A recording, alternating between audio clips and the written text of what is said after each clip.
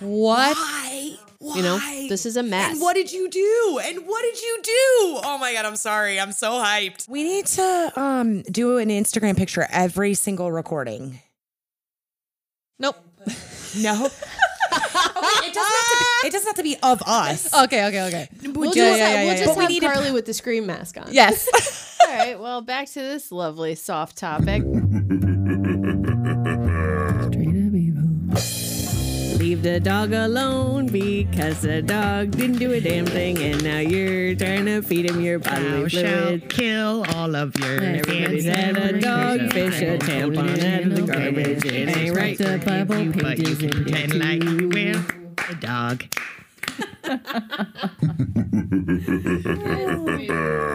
Wow. Thank you very much for listening. We are Straight Up Evil. I'm Jocelyn. I'm the brunette. We got Carly. She's a blonde. Hey, yeah. And we got Katie. She's a redhead. Hola, ¿cómo estás? Today we're talking about. Ugh. That's the general tone of this episode. This is a hide your kids, hide your wife type. Oh, wow. This is a operation. hide Totally. everyone and Yeah, this is everything. don't let the Yep. kids listen to this one. Yeah. You get through this one and you're a champ. We want to know about it. If you can. If you can you- stomach the If you entire can thing. stomach this episode, we will be shocked. Something that you might not know about us, when we got together, decided to do this podcast, we kind of compiled a list of all the cases that we ever wanted to talk about. I specifically wanted to talk about the Gainesville Ripper because I watched an American Justice about the Gainesville Ripper when I was like 11. Ooh. And just poking around on cable TV and ended up watching a episode about the Gainesville Ripper, and I was petrified. Oh my God, how I old are you, Queenie? I was like 11. I was in 6th grade, I think. I was like home from school. My parents weren't there. I was just like flipping through channels, and I ended up watching it, and it scared the fuck out of me. And I remembered that his victimology was all brunettes. And I was like, okay, well, this is a case I would love to learn more about. Huge mistake. 100% giant. Take it back. Absolutely Take it back. giant mistake. It's like when you go back, like when we just were in Montreal the other weekend and Sam and I were a little bit inebriated and we decided to watch Space Jam. It's not the same as when you were little. It doesn't hold up. So here we go. We're starting in the dead of summer, August 24th of 1990. This is a Saturday night. The 90s. We're here in good old Gainesville, Florida. Gainesville, Florida is a relatively small population, about 40,000 people. They're a tiny suburb. Very quiet, not a whole lot going on. There is a University of Florida at Gainesville, so it is a college town, but it's relatively wealthy. The crime's pretty low. On this night, Christina Powell and Sonia Larson can't be located by their friends. One of them, Christina Powell, is supposed to meet someone and she doesn't show up. Sonia Larson was supposed to come to an event and didn't show up. This is like right in the prime of the beginning of the fall semester. So there's events going on. There's people who are just coming to campus. There's icebreakers. There's mixers. There's all these campus events going on. And these two girls are noticeably absent from them. I already have cold chills all over my body. So I'm so serious. by Monday, August 26th, Christina Powell's parents are calling the school and calling the manager of the Williamsburg apartments to say that they can't get a hold of their daughter and they don't understand why and they need someone to stop by her apartment, knock on the door, and check on her. This is totally normal. This is a normal phone call that these people get because it's a lot of college kids on the campus. It's their first time away from home. So they don't call home for, I remember They're on a bender. They're freedom. Yeah. I went on a vacation when I was like 13 to Maine with a family friend and her parents and her sister, and I didn't call my parents like for a week. Oh no. And they ended up calling, come to find out later they were calling and checking in with her folks every couple days. Sure. But I just didn't call. So I do think this is more common than you might think. Like you're just away from them and you're just like, oh, everything, I'm just taking it all in. So needless to say, this is a common phone call. But they agree to go over and do a welfare check, satisfy the family. They find Christina Powell dead on the floor downstairs. Her wrists are bound with duct tape. Her legs are spread apart. Her breasts are partially amputated and wrapped up in plastic wrap as if they were going to be taken from the scene, but they're not. They're there. They're there with the body. I know, so weird. That's like Silence of the Lambs type shit. This is the beginning. This is just the tip of the fucking iceberg. I have so many thoughts. I'm surprised that there aren't more conspiracy theories about the Gainesville Ripper because it doesn't make any sense. It's just all over the place. I don't like get all it. over the map. I don't get it. No. So her breasts are, like I said, amputated, wrapped in plastic wrap next to her, and she has stab wounds in her back. She has 5 stab wounds to her back when they turn her over, and she's obviously been sexually assaulted. Her t-shirt also was cut off of her body, but it was cut in such a manner that it led police to believe that she was already bound when it was cut. So she was tied up, and then her clothes were removed. So again, just furthering this kind of ambush atmosphere. It seems like she was in the middle of something or sleeping or whatever, and she was just ambushed. They go upstairs and they find Sonia Larson. She's also dead, but she is on her bed, and her legs are bent at the edge of the bed as if she had been sitting, and when she died, fell straight back. It's not until later that they examine the crime scene that they notice that she had really, because of the bloodstain pattern, she'd been pulled to the edge of the bed and posed in that position. So she didn't die like that. She was moved into that position. She's been stabbed like upwards of 15 times. In the back, too. In the back, too. Ugh. Yeah. All in the back, yeah. There are a few clues that detectives take away from the scene. And by the way, this is a Podunk, Gainesville, Florida Police Department who have seen dead bodies before at crime scenes, but never seen this. Nothing that they've ever seen, nothing that they've ever handled. And they contact the FBI right away. Thank God because they're way in over their heads. Way over their head. Yep. So they do find some clues at the scene. They find that the wounds that are made on the body look like they have been made by a military survival knife because of the serrating pattern on the underside.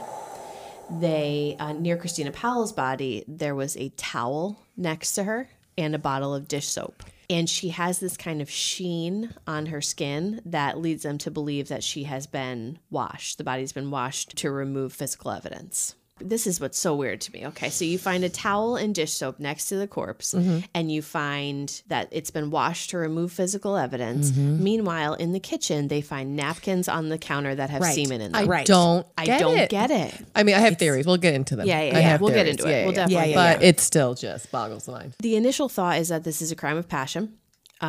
Because of the brutal nature of it.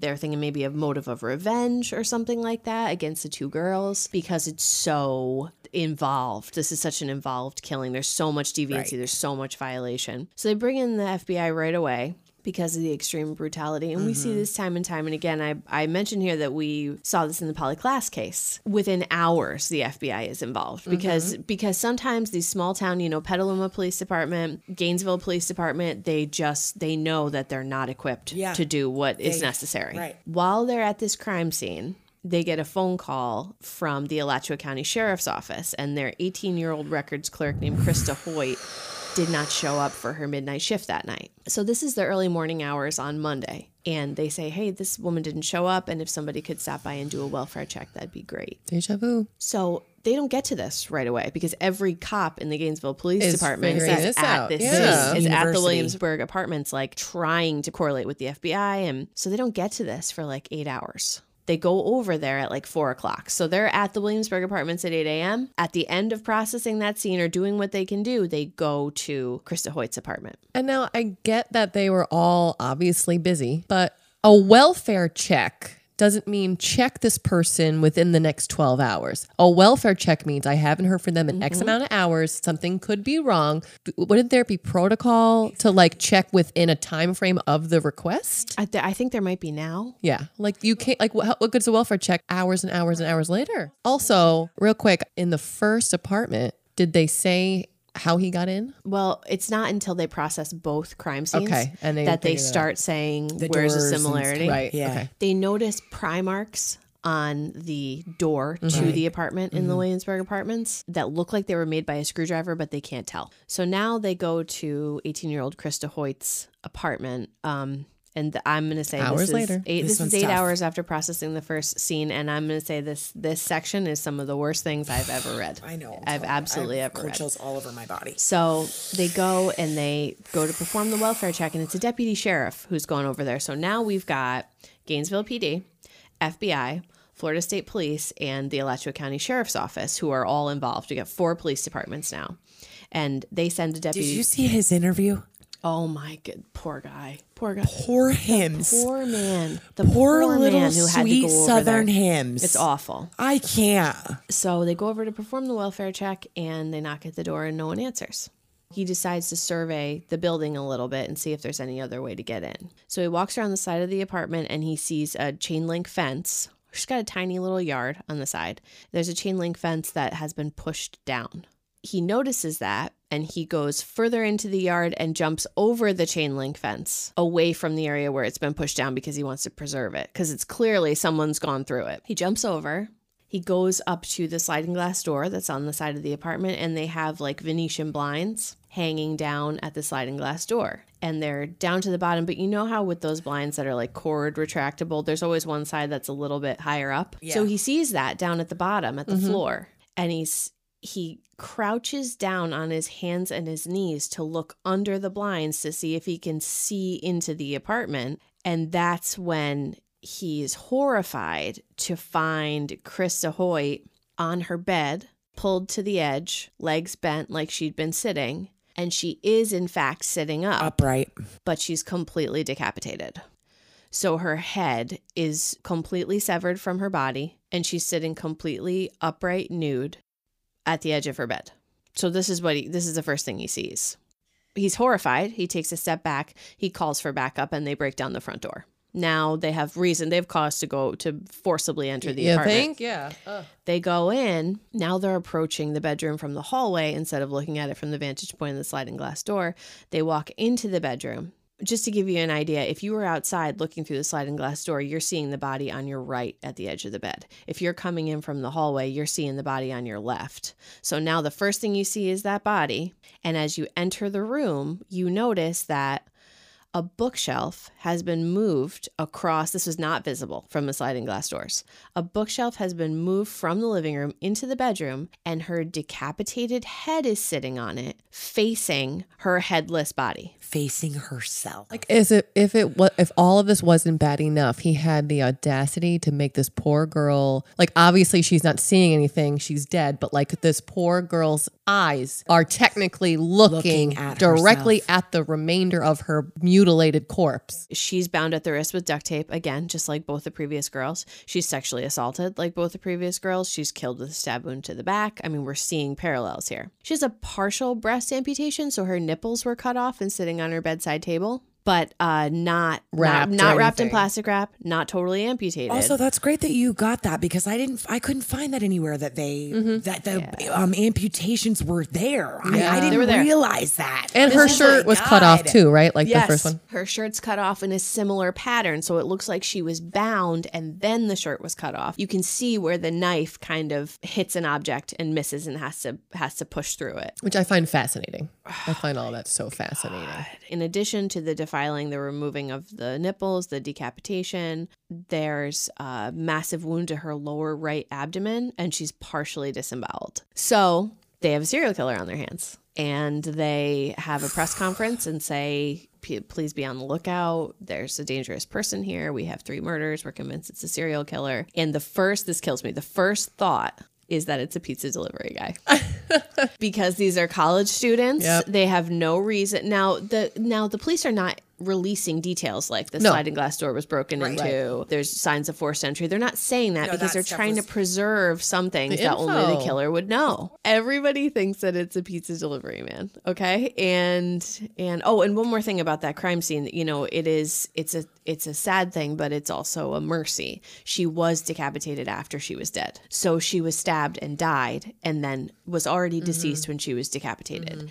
As fucked up as that is, it is a mercy that this poor woman, it's really, really terrible. And I watched a bunch of interviews with her mom. It's just, it's really beyond. Literally. If I couldn't have fathomed it before just because of the kind of person I am, I'm sure I'm going to say this a million times in my life and a million times in this podcast, but after becoming a mother myself, like, I would rather jump into a fiery, lava-filled volcano willingly than have to deal with that as a mother. Like, I would do literally anything I could possibly do to not ever have to deal with that. Yeah, I don't think you're alone in Losing that. a child is against... No matter how old It's your against kid the is, universe. doesn't matter. Like, it's against it doesn't nature. exactly. Yeah. It's against no matter nature. how old the kid is. Right. You know what I mean? A kid, an adult. No, right. And as we're going to find out, for no fucking reason Exactly. whatsoever.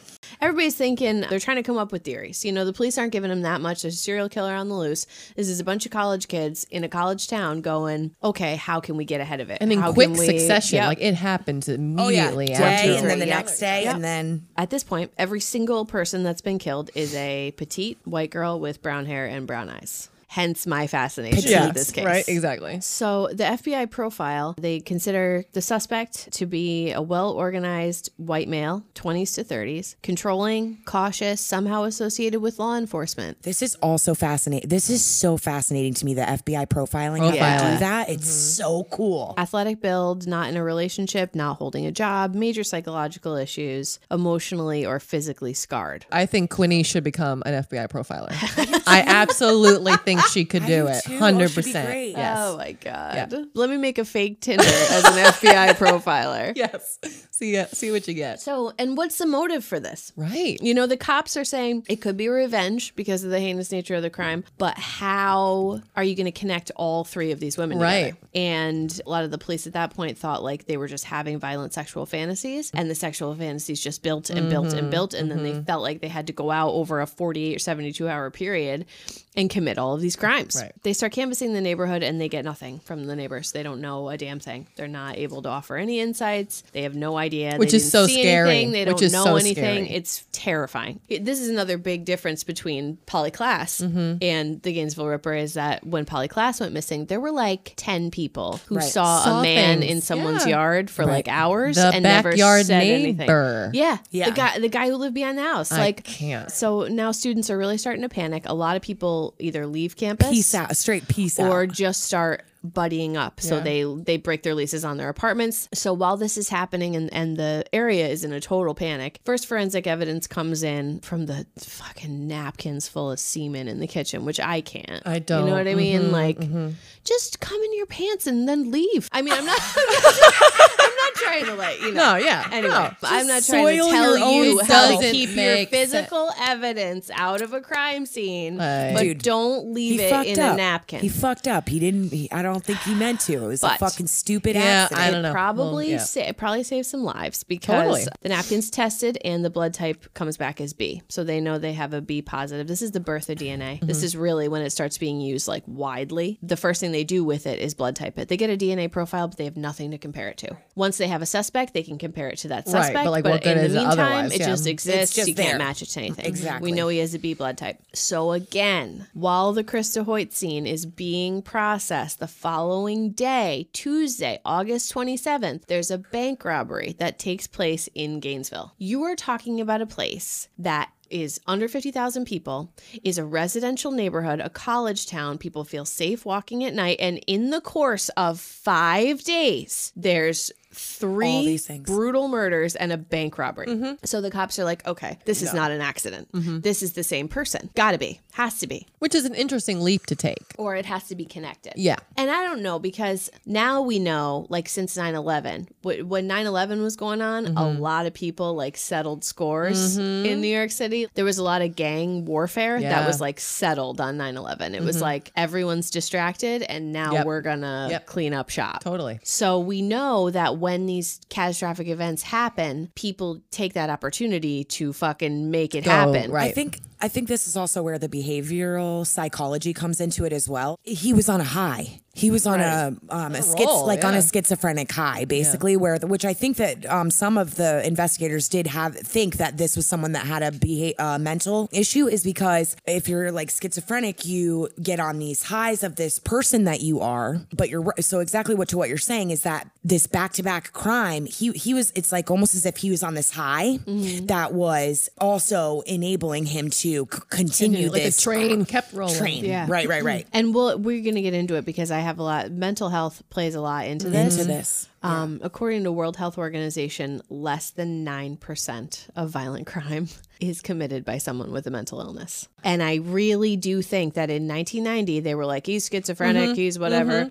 And they dismissed a lot of good information on the idea that it was just insane behavior. Which is what they do so often. Yeah, so we will definitely get into Yeah, it. because I have Yeah. I We're gonna again, get I into have it. thoughts. We're going to get I into have it. thoughts about things. At the bank robbery scene, the perpetrator ran from the bank and the dye pack exploded. If you've ever worked in a bank inside of bundles of money, this one was red dye. Sometimes it's blue Yeah, or green. usually blue or What something. happens is when they train you, I was a teller for a little while, when you take the money out and you set it on the counter, it hits, and upon impact or upon pulling the bills apart, the dye explodes. So you can do it or they can do it. So when you put the money up, it's a good idea if someone is robbing you to set it down hard because you're basically breaking the die pack apart on the inside of the bills. As they pull it apart, it's going to happen anyway. Because like either way, you want the money to be covered, but you want the suspect. and if possible, you want the die to explode as soon as possible so that you can literally follow the trail out, which is exactly what happened. A canine was able to, a little pup, I can't. was able to Dogs. track the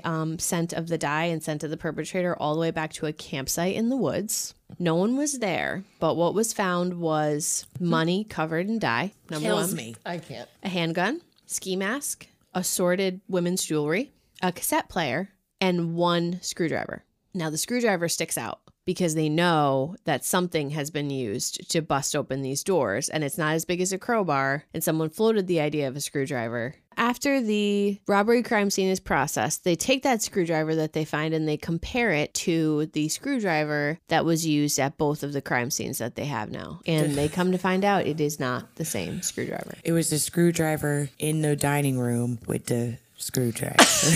It was Professor Plum. There it is. Colonel Mustard. It was Kris Kringle. Jingle, jingle, jingle. They come to find out that screwdriver does not match the crime scenes. And so, because of this fact, they separate the robbery and the murders. Hopefully now we've advanced enough as a society to know that people own more than one fucking I screwdriver. loved that note in your outline. Like the idea that you are gonna... just based on that, it's just, and I get it. A lot of shit's happening. They're trying to move They're as like, fast okay, as so possible. and let's move. Yeah, exactly. Move on. But they separate the robbery and the murder. They act like they have been committed by two separate people. Also, this is also just really interesting. The cassette player that's at the campsite, they don't press play on at this point. Different times. Come on. So they don't press play on it, which is, whatever. It's August 29th. First murders are committed August 24th. Bodies are found August 26th. Robbery on the 27th. And now, on the 29th, the Gatorwood apartment complex, their maintenance department gets a phone call. Tracy Paulus, she's a senior. She's about to attend law school at the University of Florida. She is also not showing up places and not taking calls from her folks. And they want the maintenance man to go into this apartment, and this maintenance man has the foresight to call the cops to go with him because of everything that's going on. So the police are actually there upon entry into the building. They open the door. Tracy Paulus lives there. She's 23, and her roommate, Manny Taboda, live there. They're both 23 years old. Manny Taboda actually just finished his associates at a community college, and this is his first four-year university semester. He's often not claimed as a University of Florida student because he was matriculated, but he never completed any schooling because he was fucking murdered on campus before he started, which that just gets under my skin a little bit. I'm like, he's a student. Yeah, there, exactly. Okay, Come you don't on. have to tell everybody that he's a community college student. Yeah. He got into that school. He Exactly. was Right. like, Exactly. He lost his fucking life. He was accepted. He was going to be attending. Media loves to shame the dead. oh my God, we're gonna get into it. We're gonna get Yeah. into it. They enter the apartment and they find both Tracy Paulus and Manny Taboda dead. Manny is found dead in a doorway, presumably the doorway to his bedroom. They're not quite moved in, so it's a little bit hard to tell. He has defensive wounds on his arms, and there's hands, cast off too, yeah. there's cast off blood pattern on the walls. It's clear that this is a case of the wrong place at the wrong time. His body just left And he- there. It's not. Yeah. It's just And he there. obviously put up a hard fight Yeah. He because certainly did. Yeah. And he was a big Exactly. guy, He was like a too. bigger dude, right? He was. He was like 6'2", Yeah. 215 pounds. 200. Yeah. Yeah, something. Yeah, he was a good sized dude. He was a football player in high school. Right. They were both so beautiful. They were both so gorgeous. too. Tracy Paulus, again, she is just about to start law school. She was found like in the entryway to her bedroom. She's basically in the hallway outside of the bedroom, but she's posed in the corner. She has 5 stab wounds to her back. She has that glisten on her skin again, which shows the dish soap washing of the body. She's pulled from the bed, and because of the blood she was clearly in her bed when she died because of the blood stain evidence. Right. Looks like she was dragged by her heels out into the hallway, and she's been sexually assaulted. They find that the forced entry was through the sliding glass door. Same exact thing as Krista Hoyt. Same exact type of instrument that they assume is a screwdriver, but not the screwdriver that they found at the campsite. They surmise that Manny was in the wrong place at the wrong time. He was just in the apartment, and Tracy was the intended target because she matches the victimology. Because up to this point, we have 5 people dead now, and 4 of them are women who are short, petite brunettes with brown eyes. He has a type. So he is seeking them out, and he's not even deterred by the fact that this obviously anything that gets in his Yeah, way, he's doesn't even taking it the care. fuck down. So at this point, people are terrified. Yeah. And tips start rolling in. Set up a tip line, and they start rolling in, and there's a bunch of students who are calling in remarking about a guy who's hanging around apartment complexes, hanging out in the woods, wearing combat fatigues, carrying a knife, and they call him a Satanist all the time. And I'm just like, That oh was my a God, big, give me a break. that was the big. Which, whatever that means. You know what I mean? Like, Right? we know from the West Memphis 3 case that, like, whatever that means. Yeah, exactly. It's whatever you want it to mean. This guy's name is Edward Humphrey. He's 18 years old. If you get a chance through this next section and you're on your phone or you're listening to us at work, just Google Edward Humphrey. He's interesting. And look at his looking picture. character. Yeah. He's very scary looking. Yeah, he looks is. like he looks like a Disney villain. He looks like one This of is those. the blonde guy, right? Yep. Yeah. He looks like he's capable of something terrible. It's just For sure. he looks the part. He has a history of mental illness, and based on all of this information, the tips coming in, he is the initial suspect by the Right. police. I personally see 2 things wrong with this. Number 1, he does not fit the FBI profile whatsoever. No, not even a little And bit. he has a residence, so why would he be camping out in the woods? I see major problems with this, but the police are actually incredibly reckless with this information. It's soon leaked to the Gainesville Sun. His face is soon on the fucking 6 o'clock news. And this guy is supposed to be innocent until proven guilty. Yeah, But they're he already was- nailing him. They Exactly. nailed him Like to the wall. look at this image that they created permanently for life for this kid. So he leaves town. He goes home to visit his family because he's being accused of a crime he didn't commit. While he's home, he makes a mistake in such a hurry of leaving to not take his medication with him. He's bipolar. He's manic depressive. He's what they used to call manic depressive, but he's bipolar disorder. And he doesn't take his medication with him. And when he goes home, he gets into a physical altercation with his grandmother, who's his next of kin. Cops are called, and his brother, who you'll see a lot mentioned in interviews, his brother's like, my brother has a mental illness. This is what happens. Like, if you go off your medication, this is what happens. Like, he's not capable of doing the things that they said he did. But the cops use this opportunity to arrest him for assault and battery of his grandmother, and this helps them keep him in jail while they can figure out some way to tie him to the crime. They set his bail at $1 million. The grandmother is Doesn't like, wanna press doesn't want charges. to press charges. Thank you. Yeah, Like she right. doesn't even want to. Like she's aware. She's the one who got attacked, and she's like, "No, it's just my grandson." Like he has. They had to call the cops to subdue him, literally. Right. This is where they also kill me too, is because it's like, oh, he must be him.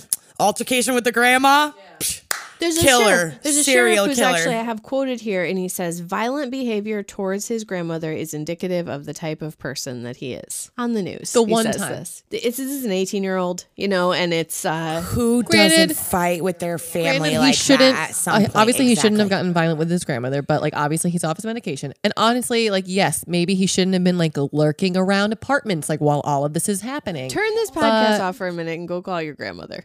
They bring him in for question. Now he's being held on assault and battery, so they use this opportunity to question him. And the police assert that he assumes different personalities during his police interview.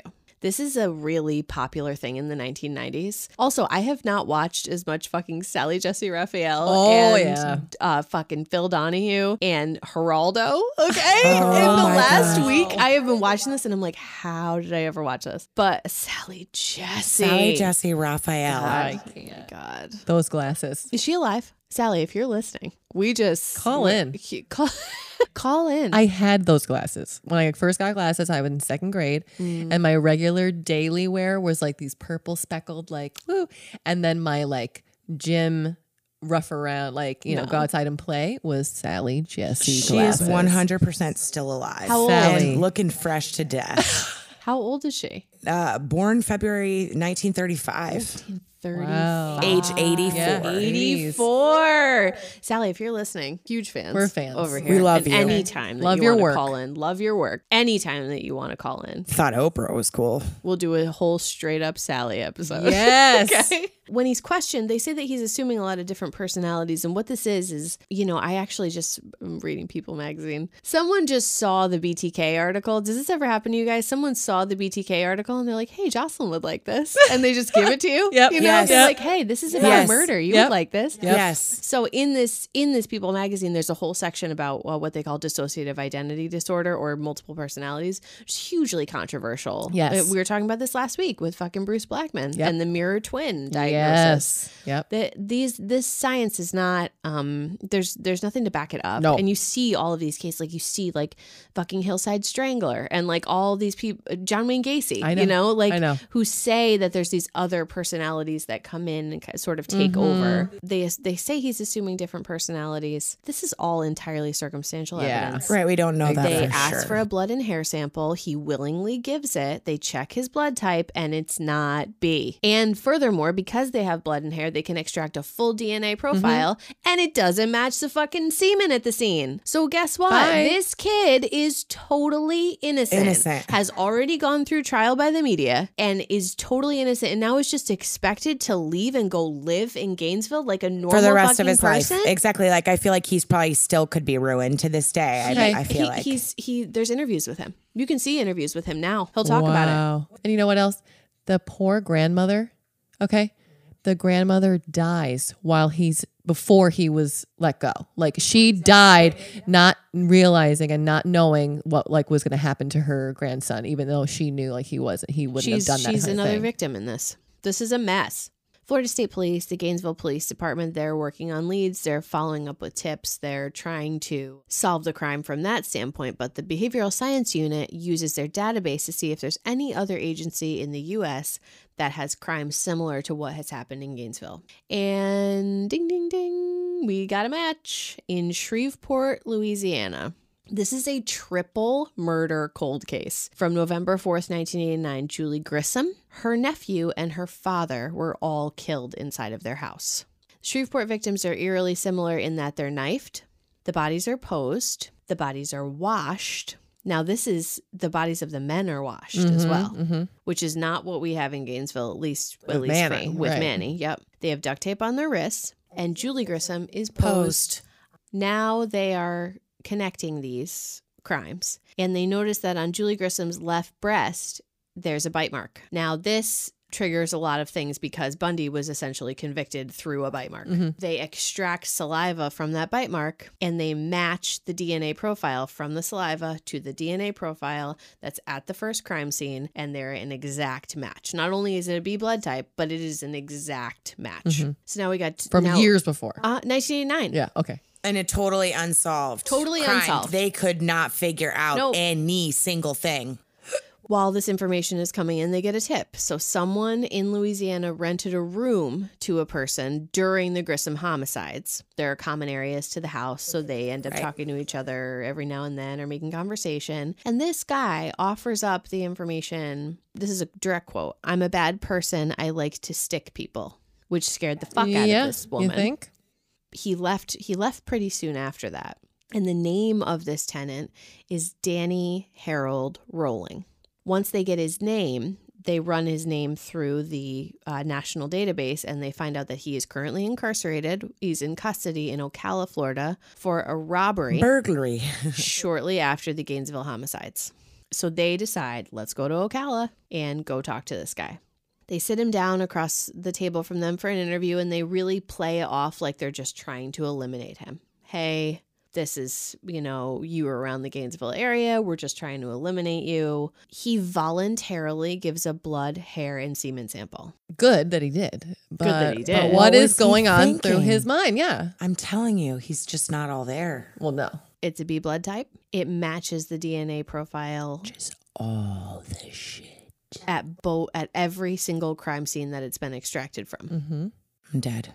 So he's charged with all crimes. He's charged with all crimes in Florida. We'll get into what happens in Louisiana. He's charged with all crimes and he pleads not guilty.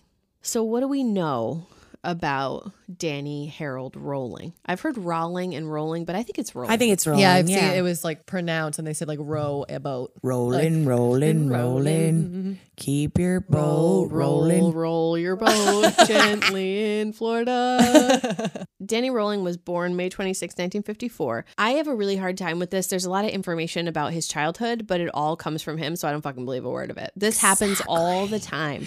There are so many killers. We have so many cases that we've covered already Well, that this is a thing. I did read an article from the Orlando Sentinel that interviewed his mother. Oh, wow. Okay. Yeah, and she actually corroborated a lot of it.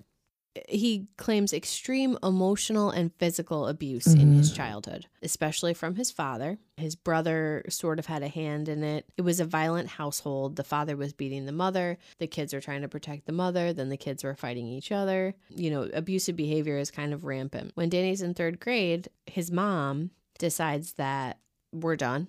We're out. It's right around Christmas. And we're packing up and leaving. And what I find really interesting about this imagery is that they throw the Christmas tree from the house in the car so the kids can take the Christmas tree with them.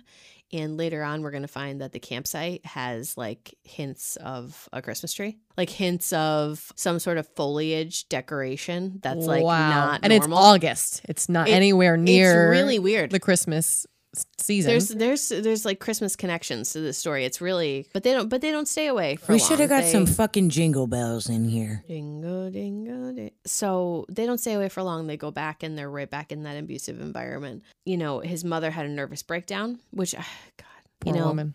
Completely poor woman. But I just wish that we knew what she actually had. Yeah. Because, Right. Exactly. You know, like what was actually wrong. Because they just like would lump that, you know, any of those symptoms together and say, oh, she had a breakdown. At this point, Danny's coming into his adulthood and he starts, basically his criminal history is just connected to grocery store robberies in a ski mask with a handgun. The handgun's usually never fired, sometimes into the air, but not fired into anyone. He people. hasn't killed anyone with it. So that's really where they start thinking about the robbery connection to Gainesville. Once they start looking into this guy's history and seeing that he is a burglar, that makes them think of the bank robbery on the morning of processing the Krista Hoyt scene. And then they go back to the campsite evidence. And he was a peeping Tom, too. Yes. Okay. So Creeper peeper. yes. So I will get into that with the psych eval. They go back to the campsite evidence and they're looking through it and they decide to press play on the cassette player, which is great. And it is Danny Rolling singing and playing guitar.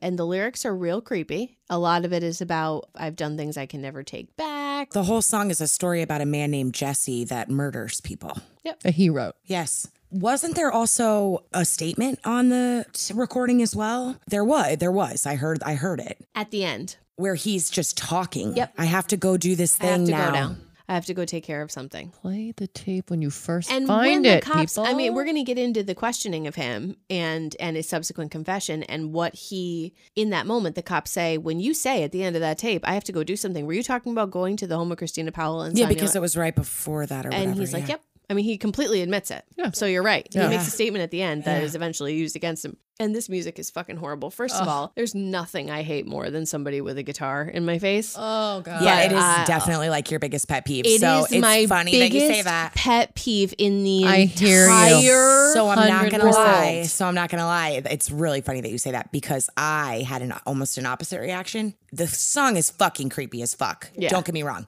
but he literally, if he were to have had a career in singing instead of serial killing, I think that he had the potential to really. I didn't hear it. There's a little bit of talent behind it. It gives me like a little bit of like a country Country, which I don't southern. love, yeah. He's doing his best Hank Williams. Oh my God, it's very much like a Hank Williams, Bob Dylan type no. feel. I can tell you right now, I will hate it. I'm telling you, there's nothing. I cannot even. Do you remember that episode of 30 Rock where Tina Fey's boyfriend is playing her a Yes. song and he can only get through a few words and she's like, I hate you. Yep. And he's Yes. like, what? And she's like, nothing. Keep I've going. had It that. sounds great. I It's dated a also couple like- guys. It's also like Chris Pratt too in Parks and Rec because Yes. he just has Well, a and he guitar was just and- riff, can't, you yeah. just can't there's nothing to hate about Andy Dwyer. No. Like, there's just Oh 100% my about God. him. I love him. I would know. marry him He's the myself. best. He's the He best. is the best. I will say, Champion. I love it. little horse, and you're dead. His song about April, November. This is a song about April. Yeah. Also, I dated a couple of dudes. Dated, like, hung out in high school with musical abilities. Hate it. Also, I was a musician. Like, I literally had music ability. And then they're coming at me like, oh, let me do some guitar chords and sing play this song. this stupid and song. sing and stare at you directly, making eye contact. While they and I'm sing like, Stairway to Heaven. it was Butthole Surfers. Oh, it's like See, I love it. I could listen to it all day. I would that's rather why- do anything else. It's Winnie, my this soul. this is why people do it, because there are some people who love it. Oh, I do. Like I'll melt into a puddle if a man pulls a guitar out and plays. Don't music you in front dare of me. serenade. Don't you dare. Serenade me until dare the cows not. come home. No. Serenade me no. until the cows come home. There's only one person who I would allow in the world to serenade me, and that would be John Legend. And I would accept it for a limited time. Yeah, I For can't deal with it. approximately No. 6 No, minutes. I can't deal Approximately with it. 1 minute, 30 literally, seconds worth, like, and that would be it. Oh, it's 'Cause just it's it's like I so have PTSD of sitting at a party and having such a good uncomfortable. time, and I'm having such a good time with people. I'm having conversations. Someone walks over with a guitar, and I'm like, "Well, I guess I'm going I'm home." gonna- Like, I And just you can't. ruined it. And you ruined And it. you ruined it again. That's so funny. That's can have 'em, Queenie. hilarious. You can You go get ahead. serenaded every day, Queenie. This time, when they go back to the screwdriver evidence, they submit it again, and this time it's a perfect match to the crime scenes. Yeah. I can't. actual fuck? I have no idea what that. This again goes back I to their would- inability to do effective crime solving. What I would This like to is do, like- I am so interested in this. Like, I would love to just like take one forensic science class, like anything of any of the parts, just to see. Like, obviously it's not a easy thing to do. Like, obviously, like, scientists are scientists for a reason. It's not like Right. just anybody can do it. You know what I mean? It's not always a cut and dry answer, but like, I want to take that class and I want to learn, because I want to know how difficult is it? How do you figure this out? Like, I want answers. How is it that evidence just completely continues to just be completely like How can it be disregarded? completely wrong one time and then go a complete match the next time, and it's the same stuff? Well, the problem is that we're expected to believe it. Like, we're expected to believe How much is that human the error It's also? like we're expected to believe that the police department is giving us the Thorough. the True. thorough exact amount of. Maybe the first time they just did a bad job, Right, But they'll never right. come out and say that. They'll just say it matches now, course. and it's Of like, I mean, course. Who it's knows who incompetence. was? Yeah. my competence. Yeah, exactly. We got Danny Rolling in Ocala. He's in jail. He's charged with the crimes. He pleads not guilty. They're going to keep him in the Ocala jail until the Gainesville trial. While he's there, he has a psychological evaluation. And in this psych eval, he reveals heavy physical, emotional, and sexual abuse as a child, according to him. So he's sexually abused by his brother and his father, and he is physically and emotionally abused by everyone in his family, including his mother, which is very different from his mom. It's a little bit Gacy, like he seems to really love his mother, but he also, when it serves him, likes to say that she did a bunch of fucked up stuff. Same as Menendez brothers. Same as Menendez, yeah. And also in her interview, she did not say anything about any sort of sexual abuse in any capacity. It Right. all was emotional and just physical abuse. He also reveals that he is a peeping Tom.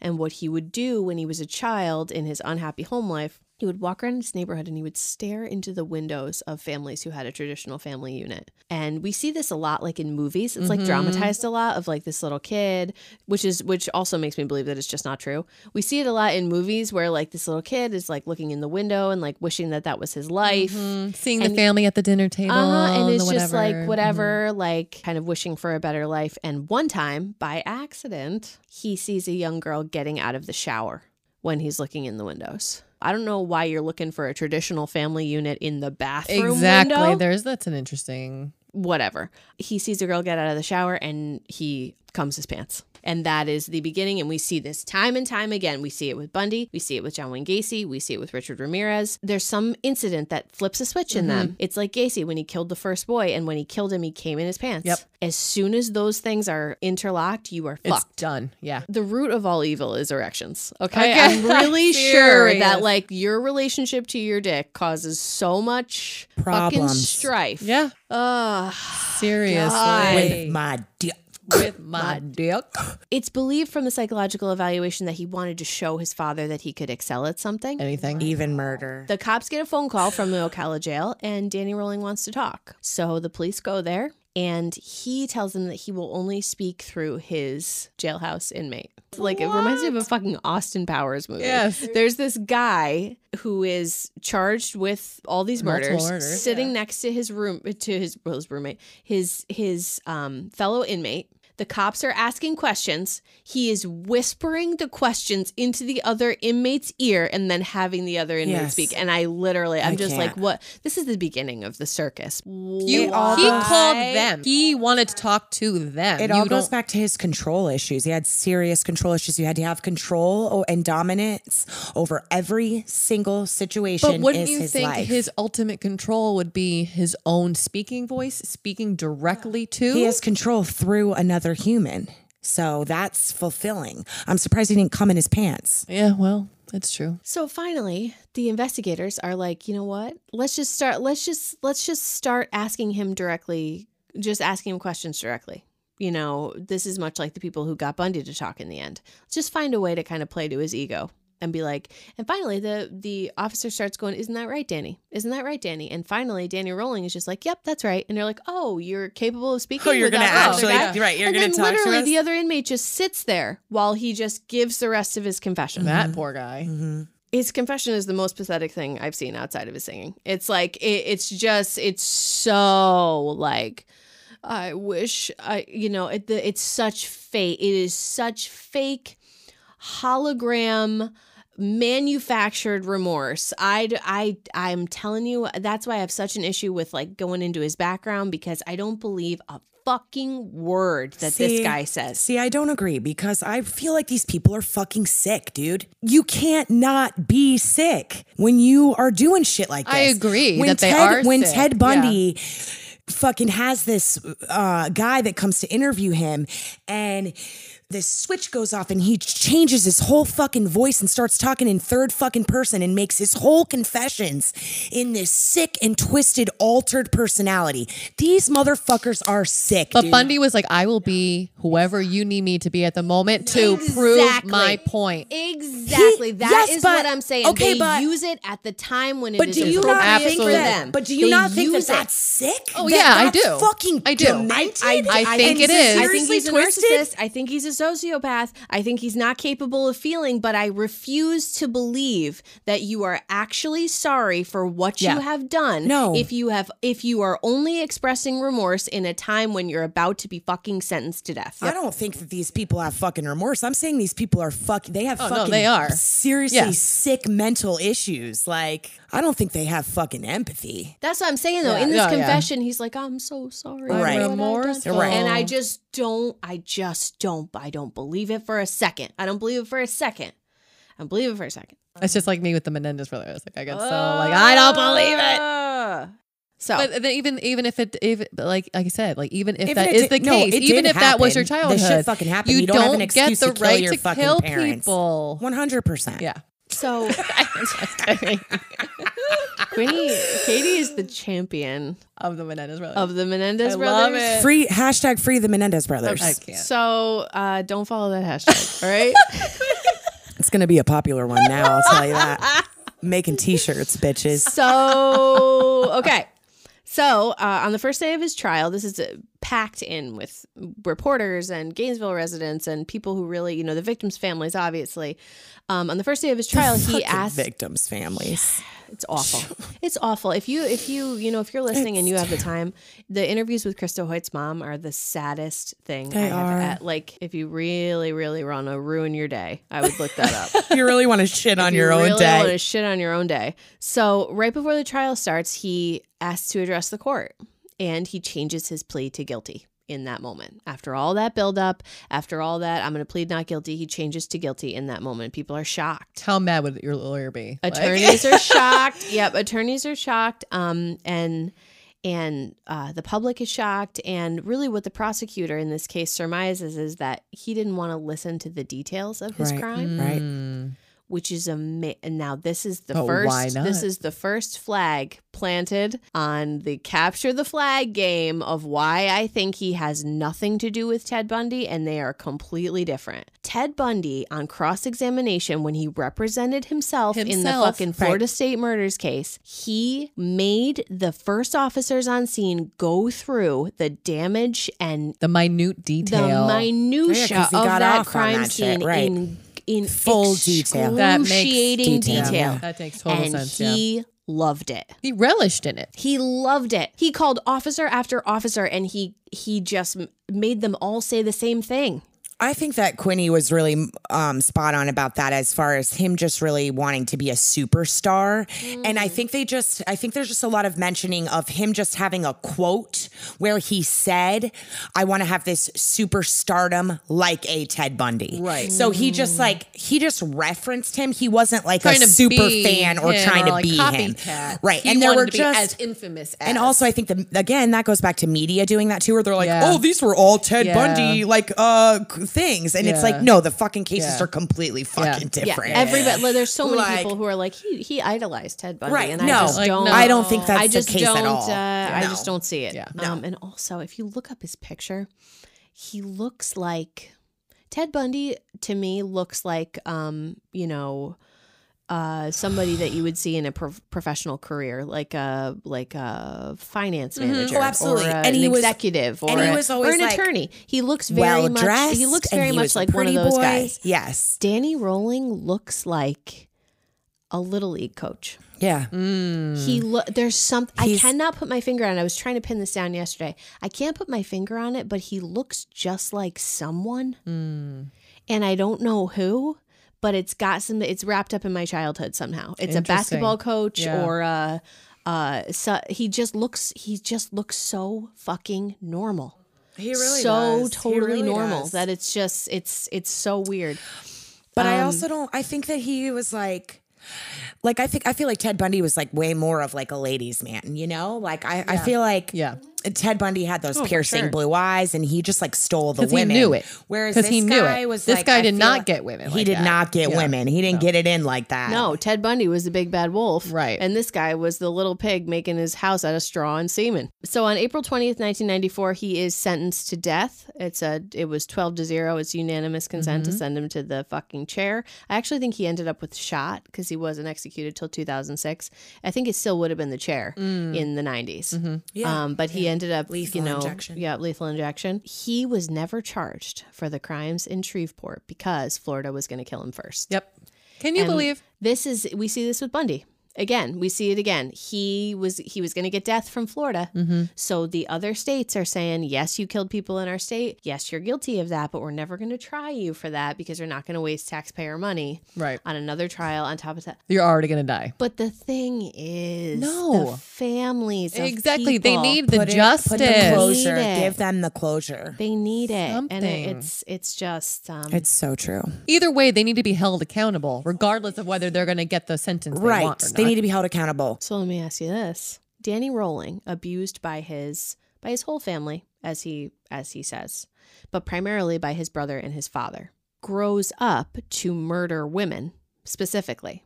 One type of woman. One type of woman specifically. How do you reconcile with relation to the Menendez case? How the Menendez kill the type of people who abuse them, but Danny Rolling kills the only person who didn't abuse him? Or the Menendez brothers kills the people who did the abusing. Yes. Danny Rolling kills innocent people who didn't even match the type of his alleged abusers. Exactly. Right. That's my question. Right. That's my question. It's tough. It's tough. I think the difference is the brutality of the murders. Granted, the Menendez brothers shot was their parents a brutal. shit Yeah. ton, but they didn't, Well, there was no sexual component. there was no Right. sexual components.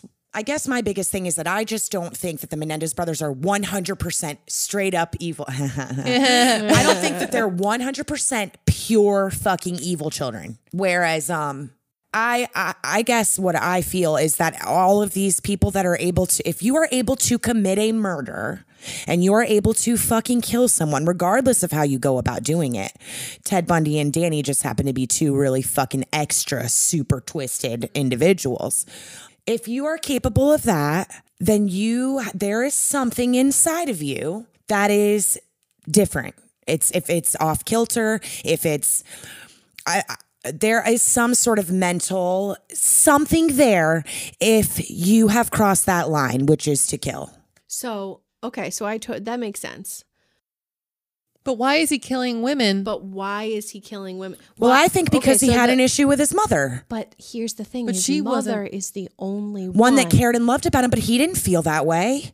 Him personally, he felt like his mother abandoned him because she kept leaving his father because she was abusive. So even if that's the case, and he fully admits that he was abused by his brother and his father primarily, and his mother was involved, much like the Menendez brothers. Right. Okay, so why does Danny Rowling grow up to kill the least of the evil from his childhood? Right. Why does he repeat that fact? Well, I think that Solely. I do think that it's connected. I think that he had a particular hatred for women. What we're talking about is childhood trauma that's manifesting in violent behavior as an adult. Right. So the Menendez brothers have extreme childhood trauma from what they say, and then they go on to kill their abuser.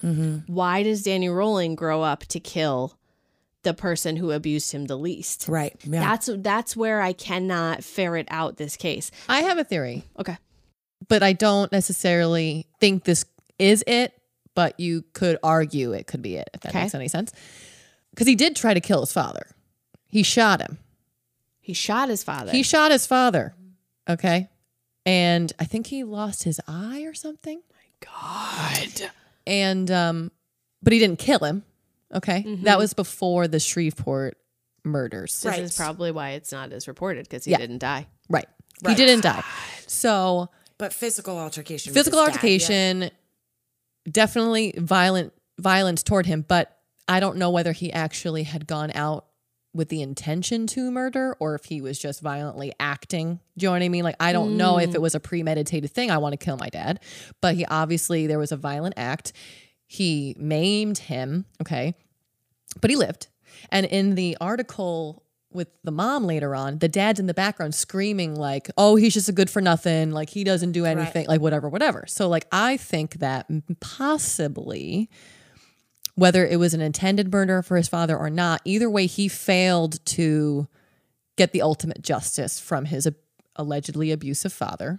And he probably has seen that, okay, yeah, the mom left a couple times. She had that whatever nervous breakdown. But in reality, she did nothing to save him. or protect them. Him from him. Okay. Like there was like the mom even said like when he was like a year and a half old or whatever, before he started to walk, his father abused him for not crawling properly. Okay. And the mom says this, but doesn't say anything that she tried to intercede, to try to help. No, the only thing she says is that she just fucking left a bunch. She left a bunch. And that's good that she even made those attempts because some women don't even do that, but she always crawled back. She always came back. to the abuser. And like, who knows, like with the daily goings on, like she obviously didn't seem to do anything to try to protect him in any way.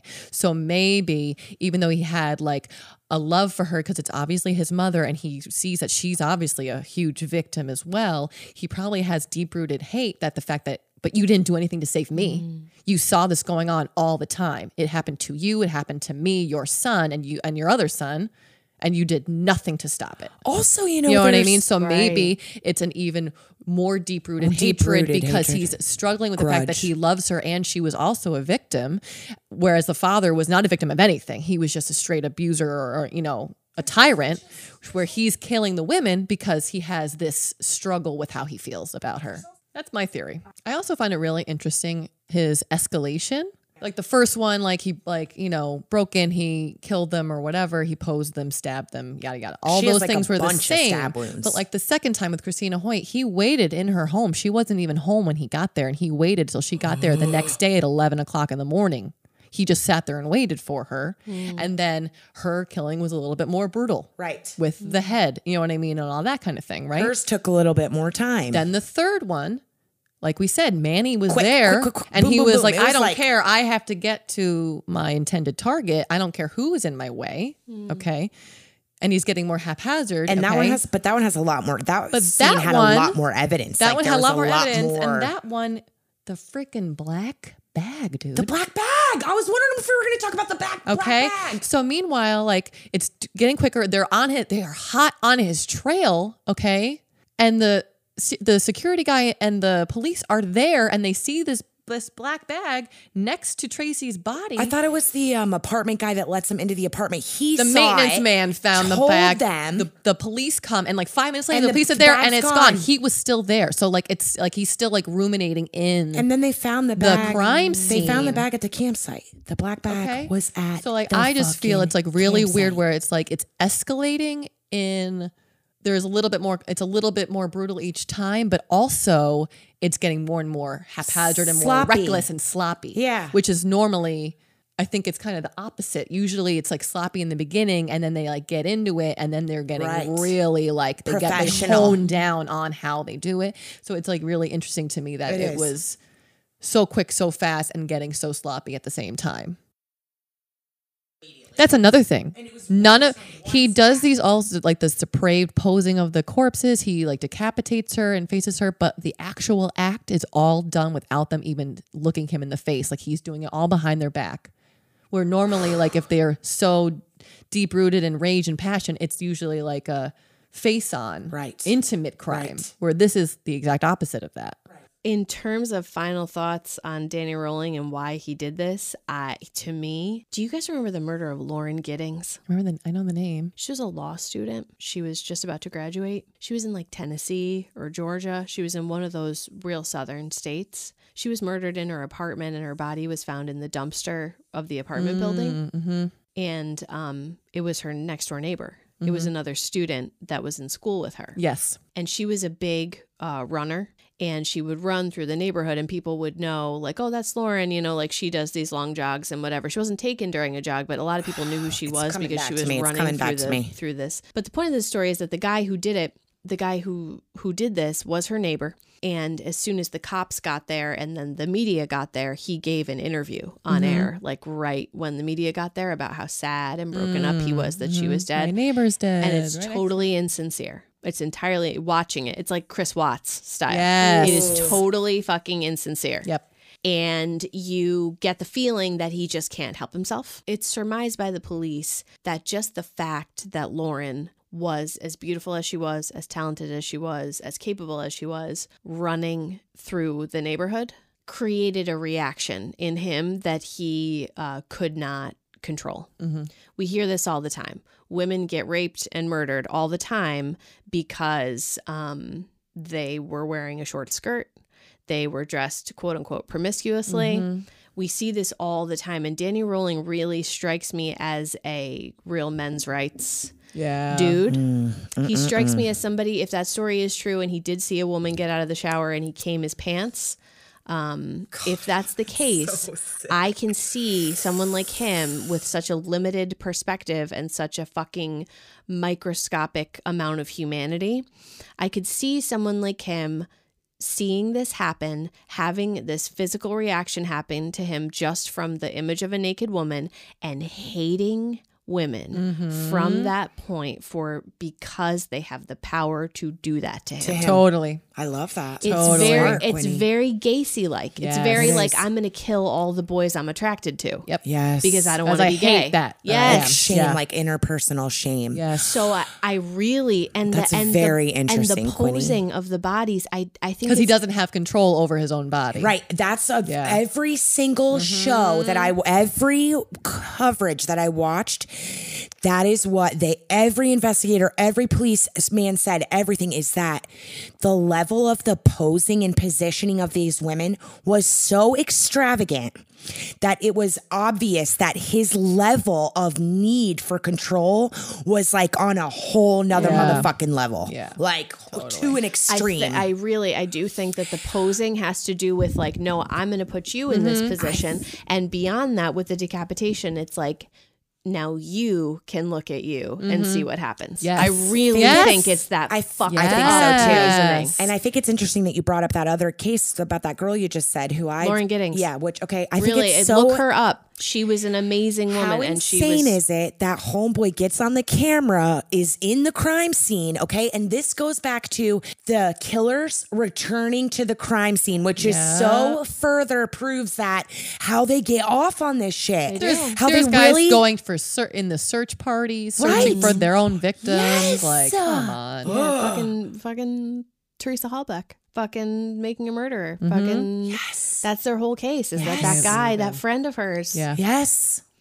We could go on and on about Steve Avery. Seriously. Say what you want, guilty or innocent. That is a horrible, unfortunate situation. I agree. What That do you is the think? saddest, grayest life. We shouldn't even get into it because that's it's a all- whole so nother much. ball game. So on but God. October 25th, 2006, listen, we really, really want to tell you about Danny Rolling and his journalist wife. Please. But we're going to save that for a bonus episode that will drop. October 25th, 2006, Danny Rolling is executed by lethal injection. He got the shot, which is unfortunate. I wish he got the chair. I hear that's much more painful. A lot of family members went to. Oh to yeah, the- they were all there. They felt like they needed to, and it's funny because at Bundy's execution, like people tailgated Florida. You know what I mean? Yeah, like I people know. tailgated Seriously. and did all this crazy shit and stayed up all night and at his execution. But Gainesville Ripper, not so much. It was much more somber. Yeah, for and obvious he- reasons. And he didn't have a girl fan train. Like It was Bundy summer. did. Well, he didn't need one because he had his dear old. He had homegirl London. spouse. And then, which obviously we're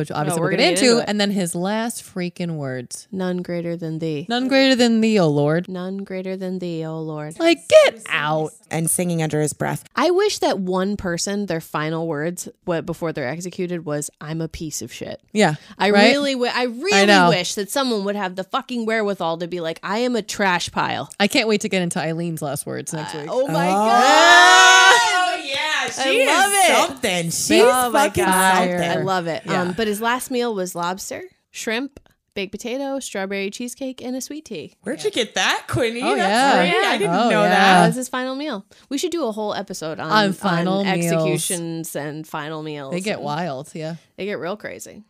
Yeah, but that's Danny Rolling. That and then fucking strap on your drifting shoes and dye your hair blonde because we're going straight to Eileen Wuornos after that. So It's gonna be a fun get one. ready. Follow us on social media. Straight Up Evil Podcast. Is that our Instagram? Yes. Yeah. You can, if you have ideas for stories or anything you want to tell us, you can send us a straight up email at straightupevil@gmail.com. Keep in touch with us. Let us know what you think. Ladies, we're gonna get into it. Let's go tape our songs on a cassette tape in the middle of the woods. Get a campfire and have some dyed bunny. I'm Get done with the your night- father and I'm taking the Christmas tree and throwing it in the trunk. Give me that brunette. Give me that brunette. Let me get the brunette. Let me get the brunette. When you see the dish soap next to your house, get away. Get a dishwasher and get the Tide Pods and put it You in. can't wash a body with a Tide Pod. Don't Darn forget. dish soap will do the fucking trick.